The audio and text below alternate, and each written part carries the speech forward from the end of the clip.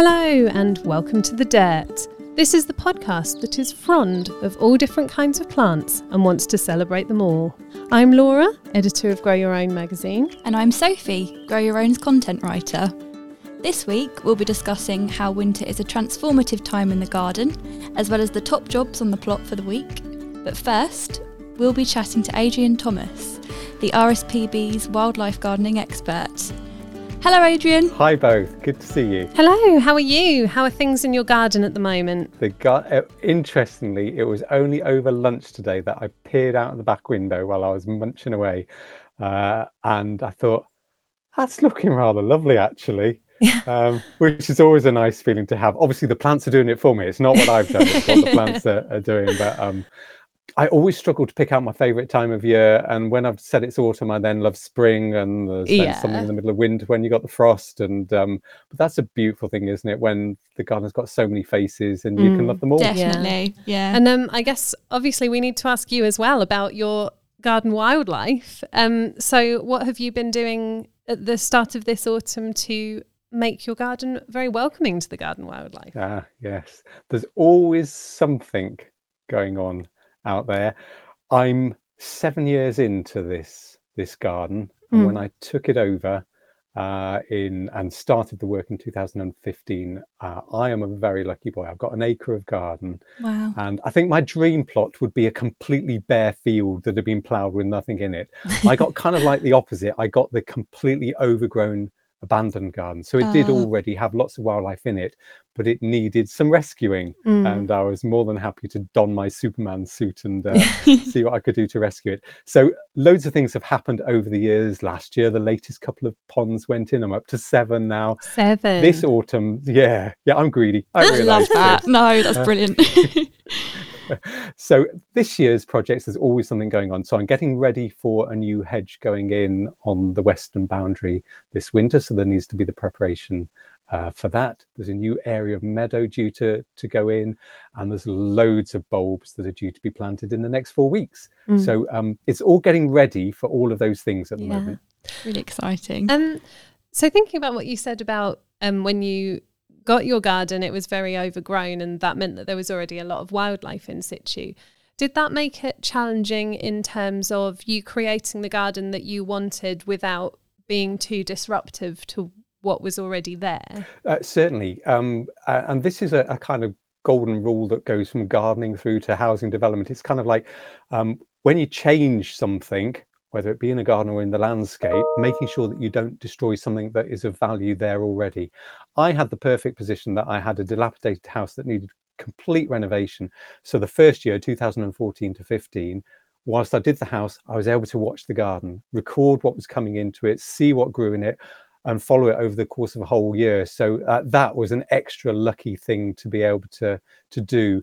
And what was apparent from it is that actually, whilst it was a plant-filled garden, there was a third of the acre was just the suckers from damsons. There was nothing but suckering damson.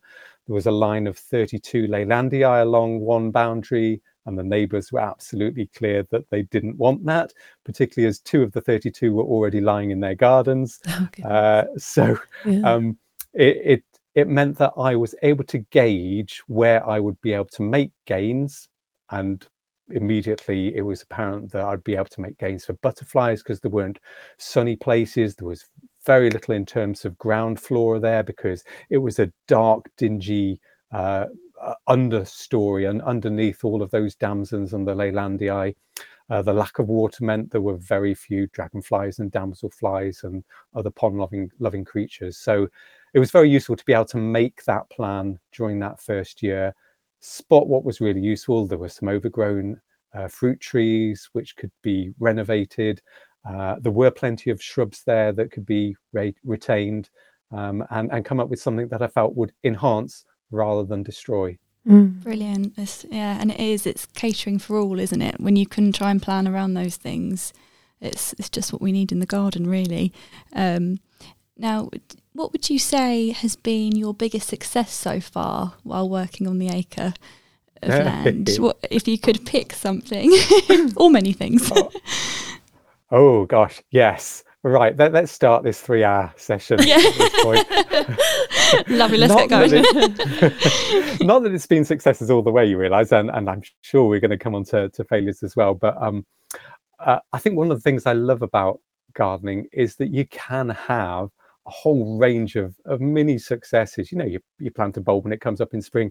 That to me counts like a success. Yeah, and I've got kind absolutely. of like the plant successes and the wildlife successes. So the two go very much hand in hand. So I think if you're okay, I'll dive straight in with the wildlife things Yeah. first. perfect. But I'm definitely a plant lover, so I'm afraid you're going to get me on the plants as well. Good. This is what we like to hear. Yeah, in wildlife terms, one of the things I inherited was an open air swimming pool, or at least it had a big plastic cover over it, and I knew that I could improve that for wildlife because it was a total death trap. It was green algae filled, and anything that fell in it couldn't get out of it. So there were, I was sad to say, there were dead creatures in it when I took over the garden. So I knew that was a piece of the garden that I could take from death trap to life trap.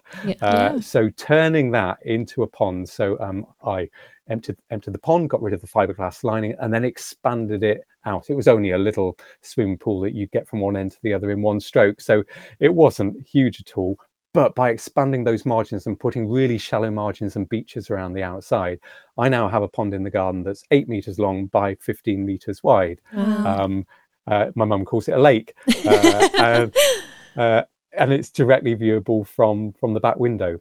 I put in it that I built an island in the middle of it, like a chimney of bricks that I filled with cobbles. That's my island in the middle. And in the middle of that, as well as planting some irises, I put a stick in the middle, and I called it my kingfisher stick. Now, I ought to explain here, I'm in the middle of suburbia. So I'm 200 meters from a dual carriageway. I've got houses all the way around me, but I called it my kingfisher stick just for a joke to say, I want a kingfisher to come and perch on that.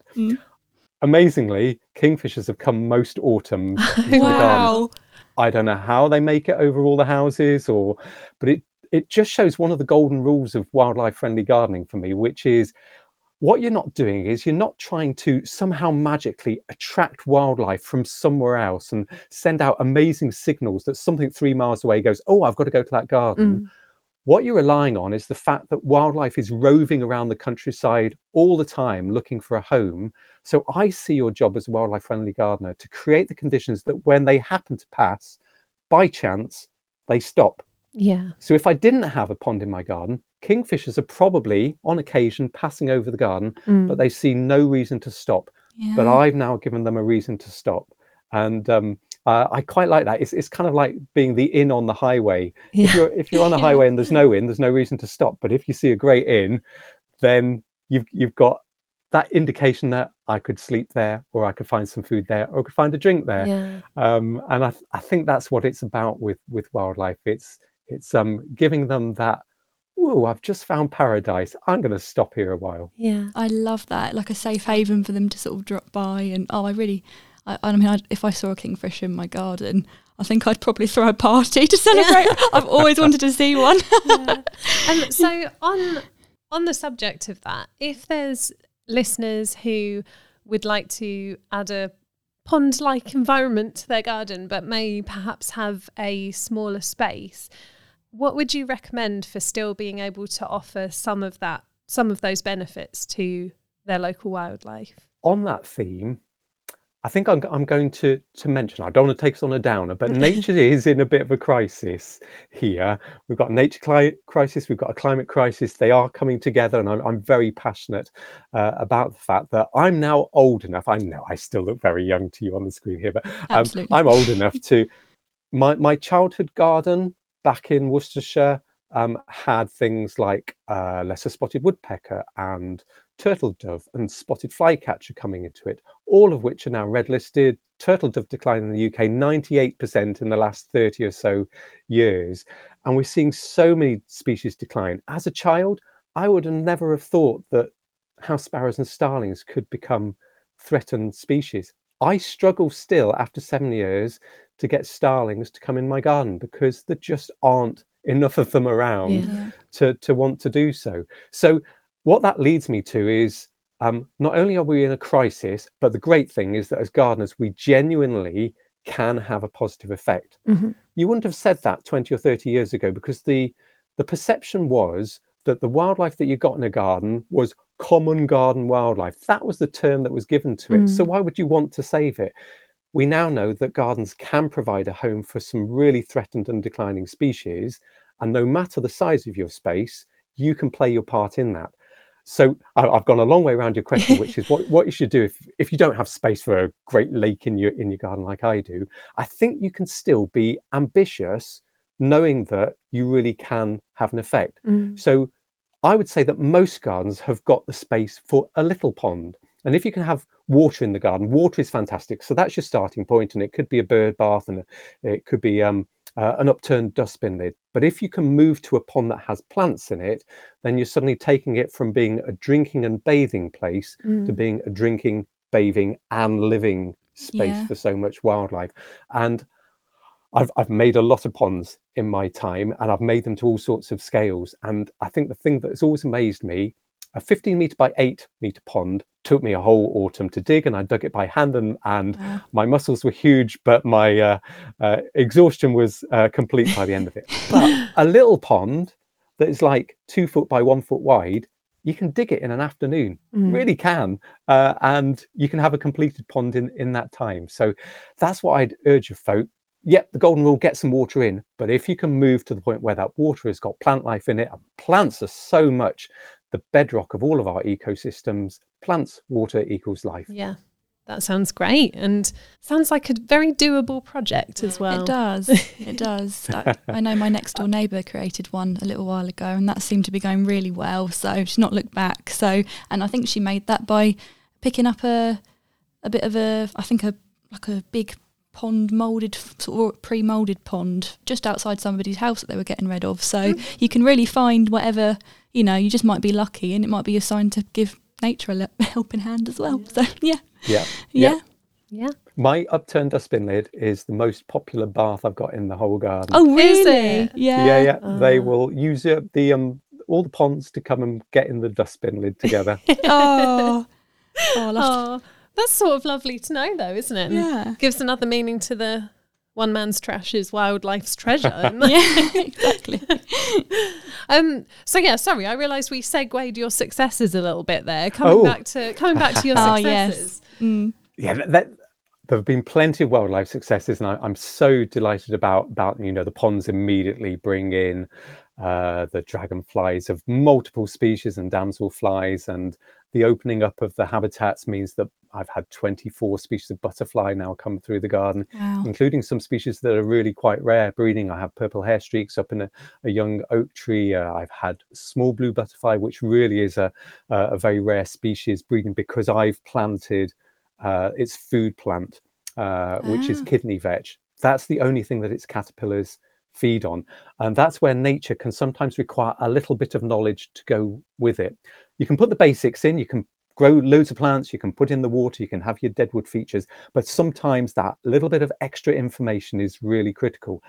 Brimstone, that spring butterfly that emerges, and it's kind of electric yellow as the males float through the countryside, but they can only breed successfully if the females can lay their eggs on either alder buckthorn or purging buckthorn. If they haven't got either of those two shrubs, then you won't be perpetuating the next generation within your garden. You might still see brimstones in your garden, but it's only because somebody else has got those shrubs. So it's always good to do something for a reason, and then that translates into your success that you have. That's a great point, and I think a good excuse for everybody to get researching the types of wildlife that they're interested in as well. Like, if I want to see this in my garden, how do I give it a chance of making that happen? And it's what I call their home needs. Each species has its own little suite of home needs, just as we have our particular home needs. And I've got a wonderful population of stag beetles in the garden, which require typically deciduous logs, old wood, and they love it buried because the grubs, the larvae then live underground for 4, 5, 6, even 7 years before they emerge, gradually chewing away on dead timber underground. It's not a great childhood to have, is it? But it's what they need. If it's what they enjoy. Whatever floats your boat. Yeah. In terms of plants, shall I flip onto plants, because growing plants. Yeah. Successes for me, I didn't. I started my, let's call it, wildlife gardening journey, as that's the modern term. Maybe 20 years ago. It's probably 20 years that I've been doing it. The first time I was able to call a patch of ground my own, that's when I leapt straight into it. So I didn't come into it feeling that I was in any way a pedigreed gardener at all. And the thing that I thought was really difficult was growing things from seed. I thought you had to be green fingered and there were special skills, and you could see the books and read the books about how you do it. But I thought, surely I can't do that, or it'll be a little bit beyond me. And now to look around the garden and see all the stuff that has been grown from seed, and working for the RSPB, I can't claim that my pay packet is particularly large, so I haven't got massive amounts of money to go out and buy plants. So to be able to do that and to go and collect seed from the countryside, sparingly, of course, you only need a few seed in order to do so, but to do that, and for each of those plants now to have a memory of a beech or a wood, or somewhere where those plants came from, and then to see them prosper and to be able to nourish and have them just develop into stands of plants, which themselves have a greater effect for wildlife than if you have just one of each dotted around. I think that probably ranks as the thing that just gives me that little warm fuzz inside of knowing that so much of the garden has come from seed, growing things in a way that I thought needed to be the realm of the specialist. Yeah, that's so lovely. And I also think that's probably something that everybody can relate to, that when you start growing, it feels impossible that any of this is going to come from this tiny little seed, and what have you got to do, and you've got to give it the absolutely perfect conditions and things. And then I think as we've often said on here, the beautiful thing about plants is they really want to grow, don't they? So I think but yeah, I think that's really lovely. And I think, as you say, being able to weave them into a bigger part of, well, the ecosystem in general is really lovely. But we don't only talk about positives on this podcast. We want to, I'm reluctant to say dig right in, but everything is a pun in gardening, so let's do it. Into the other side of the coin and say, what have been some of your memorable disasters? Has anything funny or ridiculous or annoying happened? So oh gosh, where to start? This could be quite a long piece as well, couldn't it? It's interesting you're talking about plants want to grow. I always work on that basis that they want to, so it's then still a surprise how many things I managed to kill. And I think the kind of thing that I take from that always, because I never get upset about it, is you're learning all the time, and you're learning what different plants want, and you're learning how your garden copes with things. And sometimes it just seems that plants don't particularly fancy it there in your garden, and I happily move on to something else. What are there? How many is it that RHS lists 70,000 different plant types that you could potentially grow in your garden? Well, there's 69,000 I've still got to go on that. So I'm happy to move on.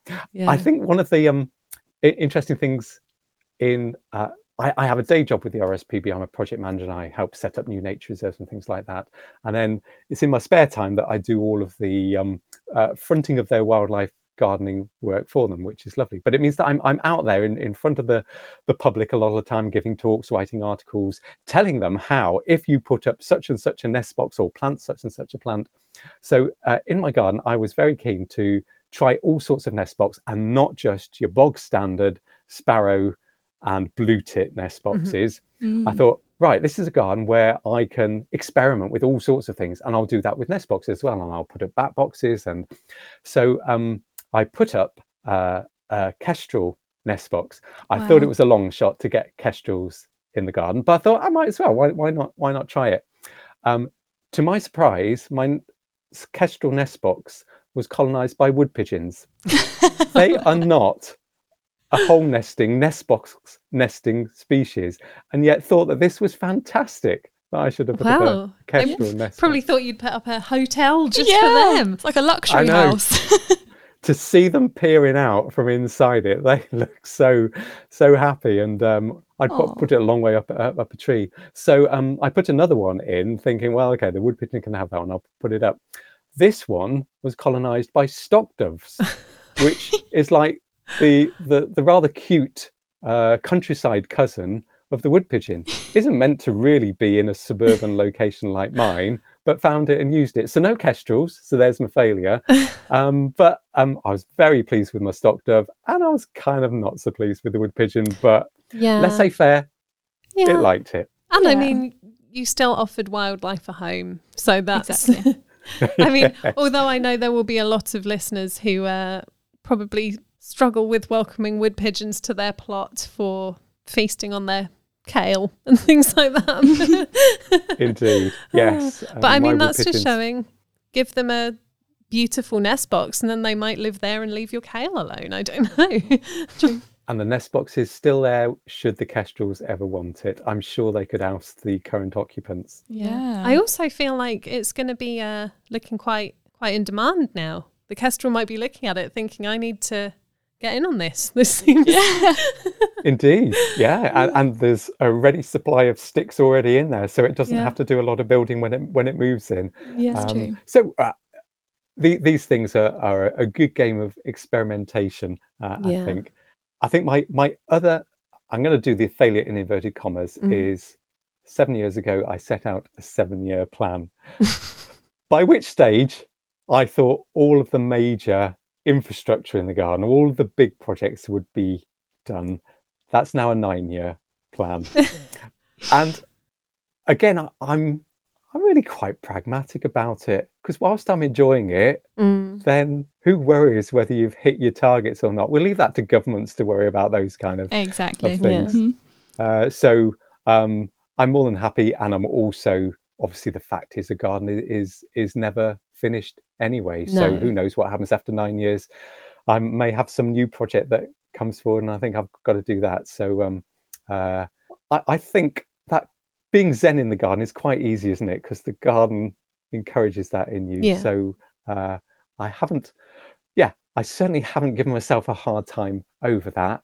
And it gives me more great projects to do in the future. Yeah, exactly. And I think it really highlights as well that it is a living thing, and as much as we can influence what we can, we don't in any way actually control it. So it has its own plan in a way as well, doesn't it? Yeah, absolutely. Now, we must ask you, along sort of your gardening journey, your wildlife gardening journey, are there any tips or hacks or sort of advice you could give us that you, just from things you've picked up along the way really, and you think might be beneficial for our listeners to sort of magpie? Yeah, good question. And my mind has gone two very different places. Ooh. One is like the big picture and one is like the little things. So let's go big picture first. And I think the big thing in my mind is, if we go back again, sort of 20 years, wildlife friendly gardening was a little bit niche, a little bit oddball. And it's been lovely to see how over that time it's gone mainstream, really. You can't get a Chelsea show garden without them talking about the wildlife within it. Yeah. I think one of the big things that has emerged in wildlife friendly garden is, if you went back 20 years, those few people who were doing it might be allocating a little bit of the garden, probably the bit they didn't want to do anything with, the bit behind the shed, that's my wildlife space, because it's not my part of the garden where I do all the other things. And I think one of the big lessons in the last 20 years has been that wildlife friendly practices can be incorporated throughout the garden. So I have a large vegetable plot, and we try to be self-sufficient from about June through to the following spring. We're trying to go 12 months, but not quite succeeding. But wildlife can still have a place there. Yeah. I have bits where I grow beautiful flowers. I'm intoxicated with flowers, but I choose them also to be good for wildlife at the same time. And wildlife friendliness can be incorporated throughout the garden, up your house walls, up your fences, in the compost area. And realizing that it's not about either or. It's not about wildlife gets one bit and we get the rest. Yeah. To me, that feels like a great lesson for the whole planet. It's not, let's give wildlife a little bit and humans will have all the rest of it. We need to find a way, we're part of nature after all, to be part of and let nature be part of all our lives. So I think that's quite a big shift that I think people are realizing. I don't use the term wildlife garden anymore. I have a garden, and that garden I have many functions for: relaxing, entertaining, and for wildlife. On that kind of like smaller level of little things, those things that you kind of learn along the way. It's at the moment, the RSPB's got a project called Nature on Your Doorstep that's running, which is trying to engage mass audiences with things that you can do in your garden. And this autumn, for example, they came to me and said, what could you advise, Adrian, that people might be able to do? And with people, so many people being cash strapped and time strapped and often energy strapped at the same time, my mind went into what things could people do that mean they're not having to spend a lot of money, or could even be saving money. And one of the things that I love is a dead hedge. You hear loads about log piles and create a log pile, but many people don't have logs. But what they do have are prunings. And then it's a case of, what do I do with that pruning? Do I shred it? Well, I need a shredder for that, and I need a lot of time to do it. Do I put it in the green bin? Well, that quickly overfills, and then somebody's having to come and collect it, and it's causing road miles and stuff. And this idea that actually putting all your sticks and your prunings into a pile, hemming them in, doing something creative with them if you want to, can be just as good for wildlife as a log pile. Indeed, the little gaps in between it are much better places for things like robins and wrens and dunnocks to nest and feed in than when you have a log pile where the gaps are rather too large for them. So dead hedge, I'd love to see the dead hedge really rise up in people's minds as an option of things they can do. And I've seen some where the artistry that's gone into them has just been beautiful, where the outside is kind of woven together and people just let their creativity run wild with it. So go dead hedge, that's what I say. We need to get that trending. Let's see it on the social media platforms. So where can any listeners who want to find out more about that campaign, where can they find some information about that? I'm thankful to say it's all over the RSPB website. All you need to do is do a web search on RSPB Nature on Your Doorstep, and it'll come up. It's got dozens of activities that you can drop into. They tell you exactly what to do, little videos to show you how, and very much holding in mind that people don't have a lot of time and don't have a lot of money. So trying to make them really accessible things that people can do. And it covers things from dead wood and dead stick materials to nest boxes, but also what to grow, how to put in a pond, all the range of things to help you make your garden wildlife friendly. Yeah, that sounds great. Yeah. I think as well, just coming back to what you were saying about having a section for wildlife, or just your whole garden being welcoming to wildlife. I think another thing that perhaps people think is it's going to create more work, you're going to need more time to do that. I would actually say personally, it really leans into my tendency to be quite a lazy gardener, in that now I don't make a huge amount of effort to keep my garden especially tidy, because I'm thinking, actually, that's really beneficial for the wildlife. So I think there's also a thing of not making it feel like you're going to have to put loads more time in. You may actually end up saving time in some areas where something you might have been meticulously clearing every last bit and getting rid of every last leaf and twig, and actually that's really very unnecessary. Yes. And I think there's an interesting nuance here, because not being too clinical in your garden is obviously great for wildlife. For those people who want a really smart looking garden, then wildlife friendly gardening is still for them as well. You can still garden, you can still have symmetry. If you have a longer area of lawn, but you want to mow tight lines around it or beautiful paths through it, the garden can still look fully tended and fully intended as well as tended, and can still be good for wildlife. And that's the beautiful thing, really. It's a case that whatever your gardening style, wildlife friendly practices can be incorporated within it. If you're absolutely passionate about plants, great, choose the ones that are great for wildlife and that you love, and you can have a brilliant effect for it. So I think it's that realization. In the past, it would have been a purely clinical garden, that's gone too far in terms of just removing anything that uses chemicals, and pesticides and tries to get rid of wildlife wherever it is, then that's obviously not very good. But a wildlife friendly garden and a beautiful garden are still compatible. Yeah. And I think as well, things that you were saying about the dead hedges and stuff, that can be a really beautiful feature.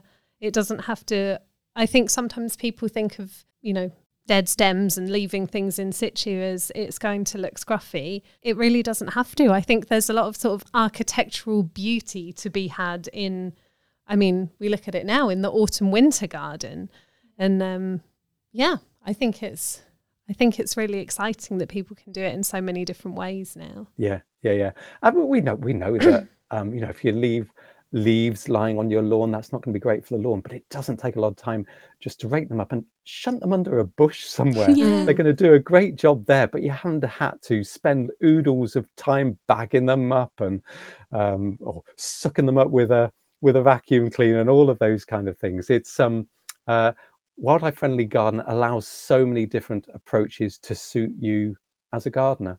Want a really beautiful symmetrical garden? Just choose your plants well, and that's going to be great for the pollinators and will satisfy them. Want a garden that looks like it's gone to seed a little bit, that looks like it's really wilded, then that'll be good too. And that diversity of gardens is one of the things that makes our garden environment such a great place for wildlife. Yeah, and I suppose as well, that's the thing where you're catering for a lot of different species, because say in a street, there aren't going to be, each neighbour isn't going to be gardening in exactly the same way. So I suppose every garden will offer something slightly different as well. Yep, spot on. And I think the thing there, the key word in all of this is gardening, because those people who get out into their garden and enjoy the process of growing things and tending things, the gardens that don't work for wildlife are where the living space has been replaced by dead space, whether that be concrete or patios or plastic grass or those kind of things. So the more that we encourage gardening, the more that wildlife will benefit automatically on the back of that. Then just to finish off, we would like to know, if you look back at your 7 years in your current garden, what would you say has been the biggest lesson that you've learned? Biggest lesson, to try and think of something that will help folk out there, because like the first thing that came into my mind was the endless pleasure that I get is my own personal lesson from it. But the thing that I think is springing to mind that may help folk is the kind of just do it message. There are several things where I've waited for the perfect moment to do it in the garden, or thought I don't have the time to do it. And then when I've just gone and done it, it's happened, and it's been quicker than I thought. And the results have been, I've just benefited from those results, because then I've been able to enjoy them over the longer period when they've done. And it's something such as planting a tree. I did get in and plant a lot of those early on, and to see them 7 years on, now looking like trees and feeling like trees and swaying around and hosting wildlife and just being, my babies have grown up in the garden, and they're ready to leave home, or they would if they could. But don't wait for the perfect moment. Just get that out there and do it, and you'll probably love the process, and you'll get all the more benefit as a result. Yeah, definitely. I love that. Definitely. I think as well the fact that there's never, as this mad summer that we've just had proves, because no 2 years are ever the same. You don't actually always know what the perfect moment's going to be. The perfect moment doesn't necessarily exist. So, I think get out there and enjoy it is a really great message. Yeah. I'm going to throw one more in, if I may, which is biggest lesson. We're probably harking back to the kingfisher at the start. That kingfisher stick was only a joke. I had no expectation that would happen, but you hear build and it will come in terms of the wildlife thing. And I'm just more and more convinced, the more I see wildlife is on the move, it's looking for a home, it's in ever more need of a home. So if you provide it, there's no guarantee that the kingfisher will come, but something will come, and you'll have helped something. And when I look at the range of things that I've seen in my garden using habitats that I've helped nature create in a way, we've done it in partnership together. the results just have given me such joy to see wildlife then sharing my space. Yeah. I really like that. And That's lovely. I just find this interview has been just a big bout of inspiration for me, because I'm kind of in the mood to like go and rethink everything, and just start putting more things in, really, and for make wildlife. a pond and make a pond. Yeah. My top thing I want to do but never have, because I don't know where to put it, and I don't know if I have permission. So we'll find a way. Yeah. Just do it. What could possibly go wrong? Exactly. Lots, but it doesn't matter. Yeah, that's right. As long as wildlife's happy, who cares? Yeah. I'll take the consequences. You will enjoy that pond as much as the wildlife does. I guarantee you that. There is something so relaxing. Ripples, reflections, and wildlife. Perfect. Yeah. Perfect. Brilliant. Well, thank you so much for joining us today. It's been really great chatting to you. But we will let you get back to your garden now. And Sophie, shall we hear a few words from our sponsor? Yeah, thank you very much, Adrian. Well, let's go. DC Thompson Shop has a wide range of garden plants, accessories and gifts. Save up to 50% with many collections. For a garden that takes care of itself with effortless, low-maintenance plants, the shop has lots of popular bulbs, bedding plants and ground cover perennials too. For real garden enthusiasts, there is a choice of more unusual varieties. However green your fingers, there is something for everyone. Visit dcthompsonshop.co.uk and place your order today. Hello both, you okay? Hey. Yes, I'm well, thank you. How are you? Yeah, I'm good. Yeah, feeling all right. It's actually I'm quite warm in here, in this room. Actually, it's quite warm and toasty. Yeah, which is compared quite to a the nice outside, Yeah, it is. I feel like we're at that weird time of year where like it's warm in this building because there's lots of computers and stuff in it. Yeah. But at home, I've been finding that thing where you're at the point of the year where like I go out for a lunchtime walk. Yeah. And it's warmer outside the house. Yeah. Actually, yeah, when I get up in the morning, I reach for a blanket straight away just to keep the heat in, because I'm not putting my heating on yet, as you know. No. Obviously. But yeah, so what's your story for this week, Laura? I don't really have a story in so much as I cleared the garden. Mm-hmm. So that's the story. Were there that's key successful. objectives that you had to... Yeah, and I definitely haven't achieved them all yet. But I think it made me think, and this is what I wanted to talk to you about, it really made me think of the transformative moments in the garden. And there was something really lovely about, even though it's been a weird year, which I know we've talked about a lot, and there's been certain things that haven't worked at all. There have been things that have been really productive. There's been, you know, bits and pieces going on all over. And there was something about, I pulled up my bean plants and I sowed some green manures. And I mean, as I believe I touched on last week, Figgy hasn't been pruned yet because still in leaf, but I'll keep you updated. Yeah.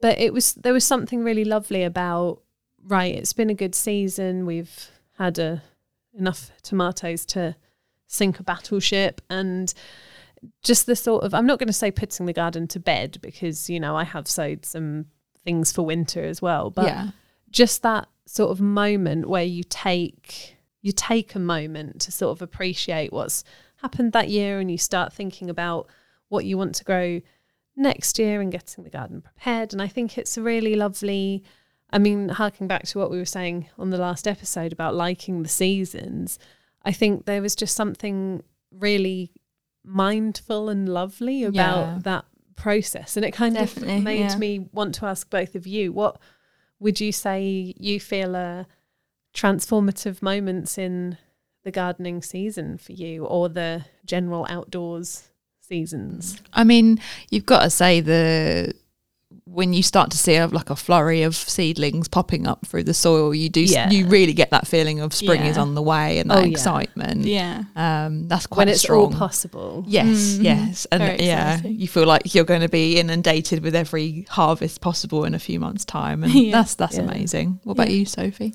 Yeah, I think definitely that. I mean, that feeling is the best when it comes to gardening.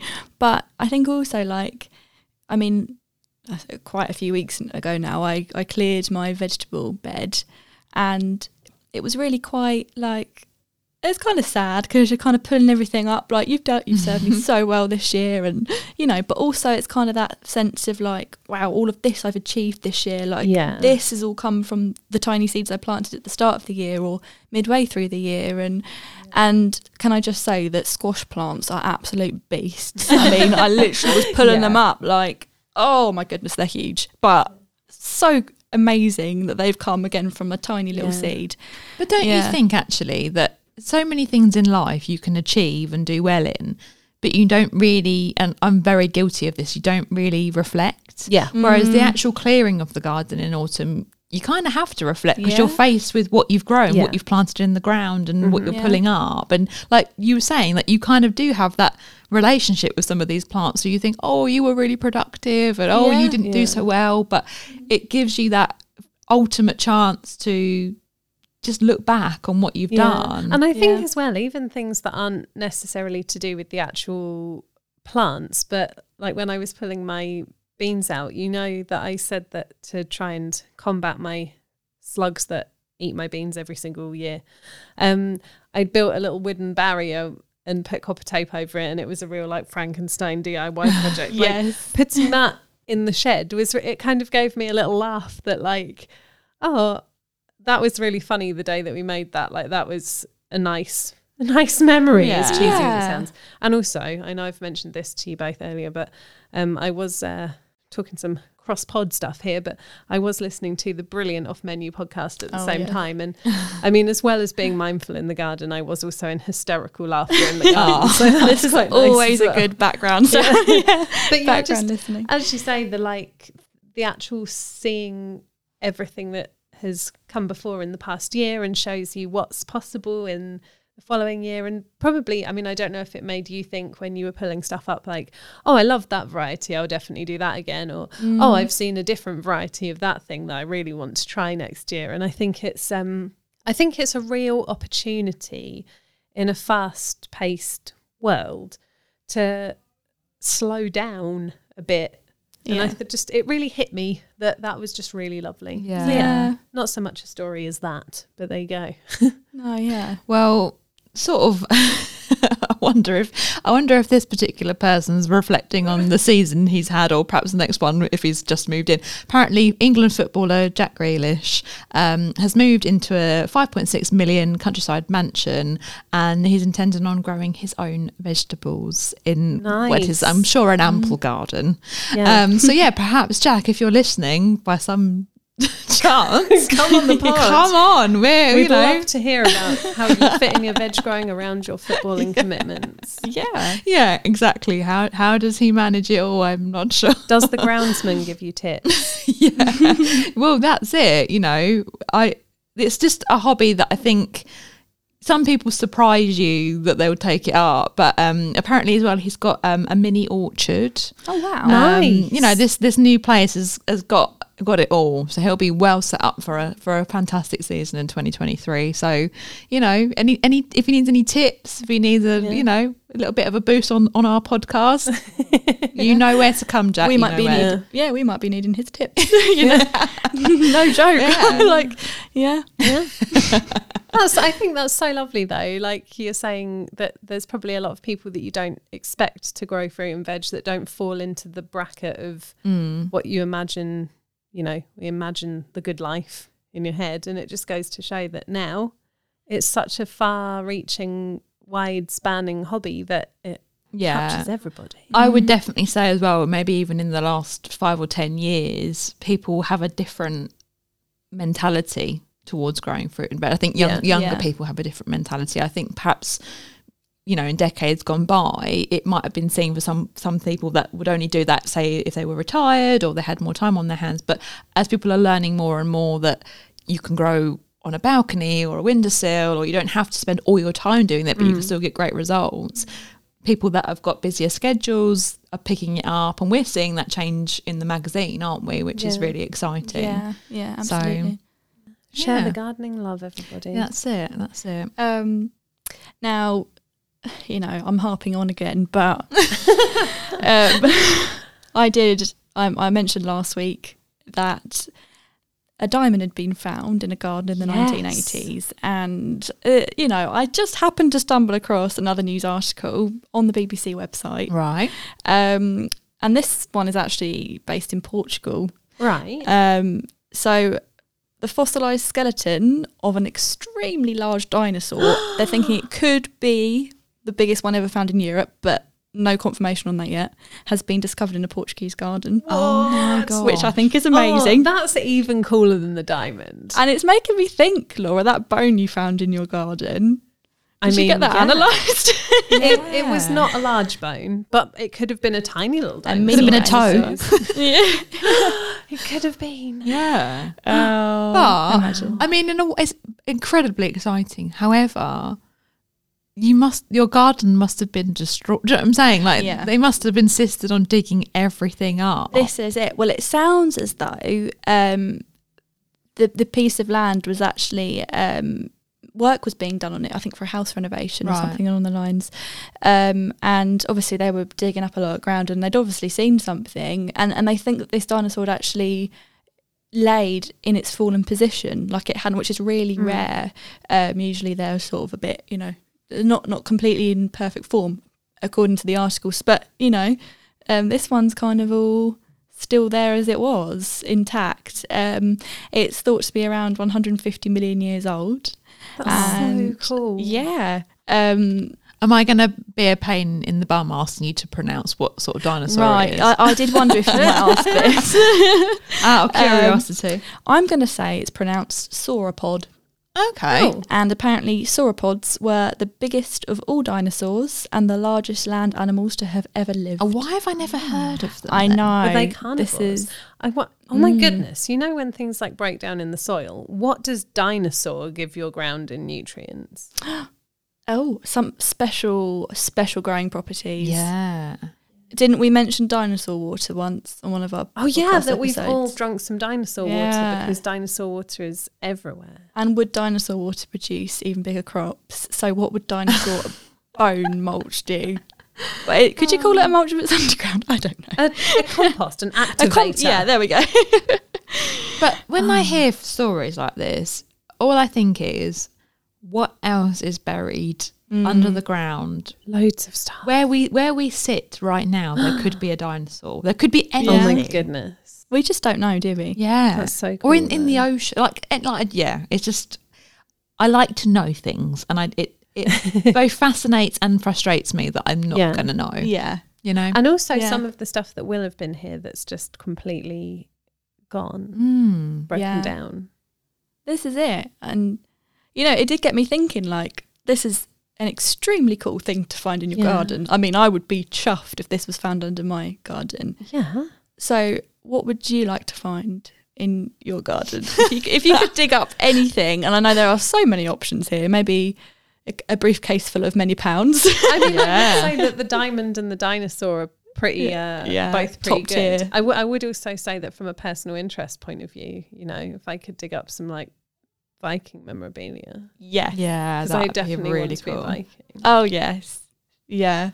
Yeah, obviously, but obviously if you turn up to the bank with a briefcase full of ground money, they're going to be like, where on earth have you got that from? And it's obviously someone else has left it there, so some criminals maybe after you. This is where my mind goes. Yeah, I would definitely think it was a setup of some sort. Yeah. So I wouldn't be trusting that one perhaps. Yeah, or as a child, I always wanted to find like Roman coins and things. Oh, yeah. See, something historical would be amazing, I think.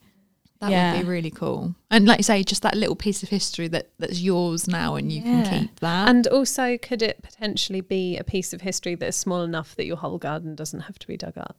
Exactly. That would be preferable, wouldn't it? Like, have a Viking longship underneath. If some really fancy company would go, we're going to dig this dinosaur up, but we'll like give you a whole brand new garden in return. But also, part of me is like, I understand that it's history and it's important and people need to see it, but also like, it's the dinosaur's resting place. Yeah. Leave my dinosaur in the earth, please. It's under my watch now.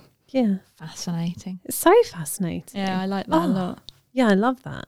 History right there under the ground. And also it kind of makes you think, I mean, I'm not saying dinosaurs because I'm not sure that their grasp on horticulture would have been great, but in terms of historical stuff in the garden, like how many people have grown plants where you're growing plants? Yeah.